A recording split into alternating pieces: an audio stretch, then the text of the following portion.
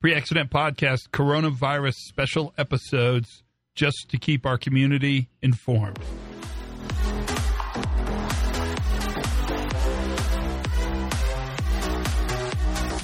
Hey everybody, Todd Conklin, Pre-Accident Investigation Virus Cast. It's Tuesday of this week. I'm posting this to say a couple things. One is the importance of understanding how decision making has changed organizationally is a huge part of the discussion we need to have.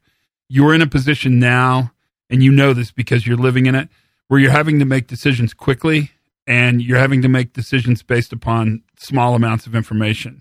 So there's two things I would suggest. One is that we're starting to get analysis data from a different place.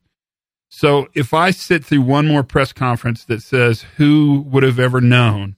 Nobody ever knew. Nobody could imagine. Those comments are actually useless. They don't matter.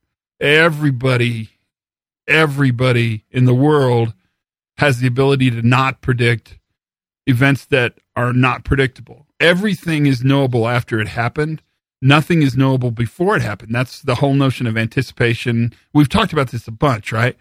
Instead of saying nobody could imagine this could happen, what I want you to talk about is really what direction are things moving? What's the speed and the trendability of that motion? So instead of looking at data as a single point metric, look at data as vectoring. That allows you to make quick decisions faster. And that's one of the preeminent parts of resilience is the ability to make decisions quickly and make them not based upon traditional data, but on understanding and trending the direction that the organization, the community, the system, the town, the country is moving. That's important. And that's a big change. That's it.